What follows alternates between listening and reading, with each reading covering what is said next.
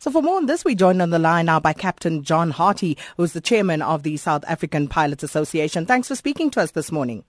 Good morning, Sakina and your listeners. Now, Captain, first of all, what are the challenges that actually necessitated the meeting that took place where this vote of no confidence was passed?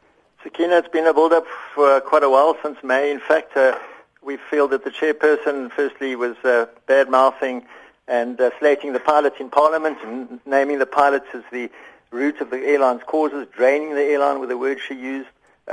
She called us one of her biggest challenges at SAA, biggest problems at SAA.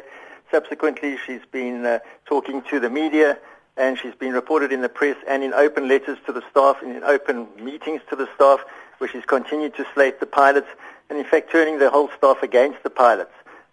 We also have huge concerns around procurement issues at SAA, corporate governance. I'm not sure if you're aware, there are only 3 directors on the board of SAA at the moment, including the chairperson, which is the minimum quorum requirement in terms of the articles. The rest of the board have either been fired or they've resigned. We have a leadership crisis at lower level, at the executive level. We have acting CEOs. We have the turnaround specialist who was brought in from France to assist with the turnaround. He's on what do they call it, paid leave, extended leave. He's been placed on leave. We have challenges in that some of the other executive members are threatening to resign, or there will be resignation shortly. So, in fact, the whole leadership team at the moment is going through a crisis.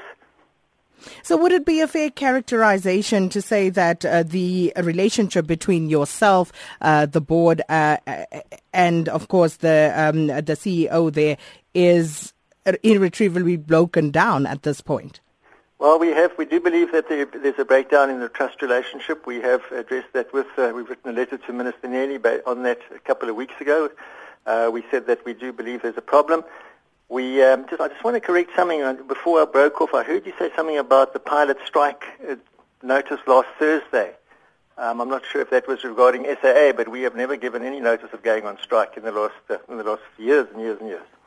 Oh, so it wasn't you guys who promised No, definitely. Oh, right. I think it was the cabin crew that were threatening to go on strike. It's definitely not the pilots. But there is a trust relationship breakdown at the moment. We don't have confidence in the board and the executive team to lead this airline at the moment. We think the whole board is decimated. It's been substantiated by directors and executives that have left, who've expressed their concerns publicly in the newspapers as well.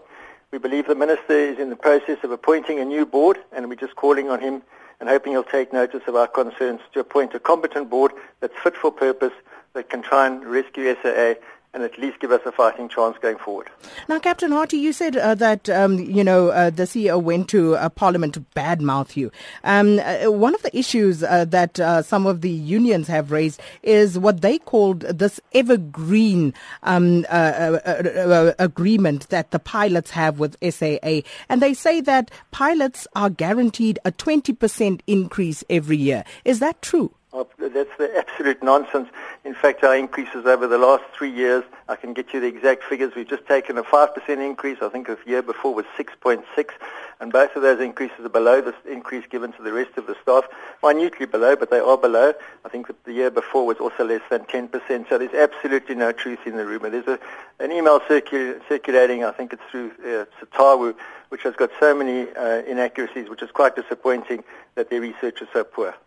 And then the other issue was around transformation, and there's a complaint that, out of a total of 800 odd pilots that South African Airways has, only as per the 2014 figures, 39 were black. And apparently there's a concerted effort to keep people out of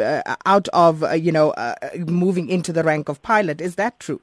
That's also completely untrue. Firstly, I think the chairperson said we had 860 pilots. In fact, we have 760 pilots. There are much more than 39 black pilots in the company, and I can get you all the actual breakdown of the data for the next time we speak. Pilots do not select pilots for this airline. The management select pilots. SAA had a cadet scheme in place where they were taking previously disadvantaged candidates through a cadet scheme and helping them to get into SAA. Becoming a pilot is an extremely expensive exercise. Management need to do their part. The cadet scheme has been shelved due to financial concerns, so no black pilots are being assisted by the company at the moment to be trained. If no black pilots are being trained, where are they supposed to come from to get into SAA? At the moment, we do have a lot of white pilots historically, but you must remember that pilots join a company for life. Amongst the pilot group of South African Airways, the 760 pilots, we have over 13,000 years of service.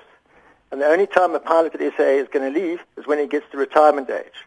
So where does a vacancy arise in the company to appoint a new pilot, irrespective of the color of that new pilot, unless the company is expanding or there's a growth in the company or the retirements are increased? So the pilots cannot be blamed for the lack of transformation in SAA. There is absolutely no way we can stop the company from employing black pilots. So, Captain Harty, where to from here for SAA after this vote of no confidence? Well, that's up to the minister and as the shareholder to decide. We've made our voice heard. We believe we're an important stakeholder in the airline. We have concerns. We had an overwhelming vote yesterday amongst our pilots, in which only 2 pilots voted against the motion. We wish the minister takes note of that concern and applies his mind, which I'm sure he will do, and as soon as possible appoints a competent board. It's been on the cards for a few weeks now that the board will be appointed. It seems to be delayed again, and we're just calling on him to really, really assist us in getting this airline on the right footing.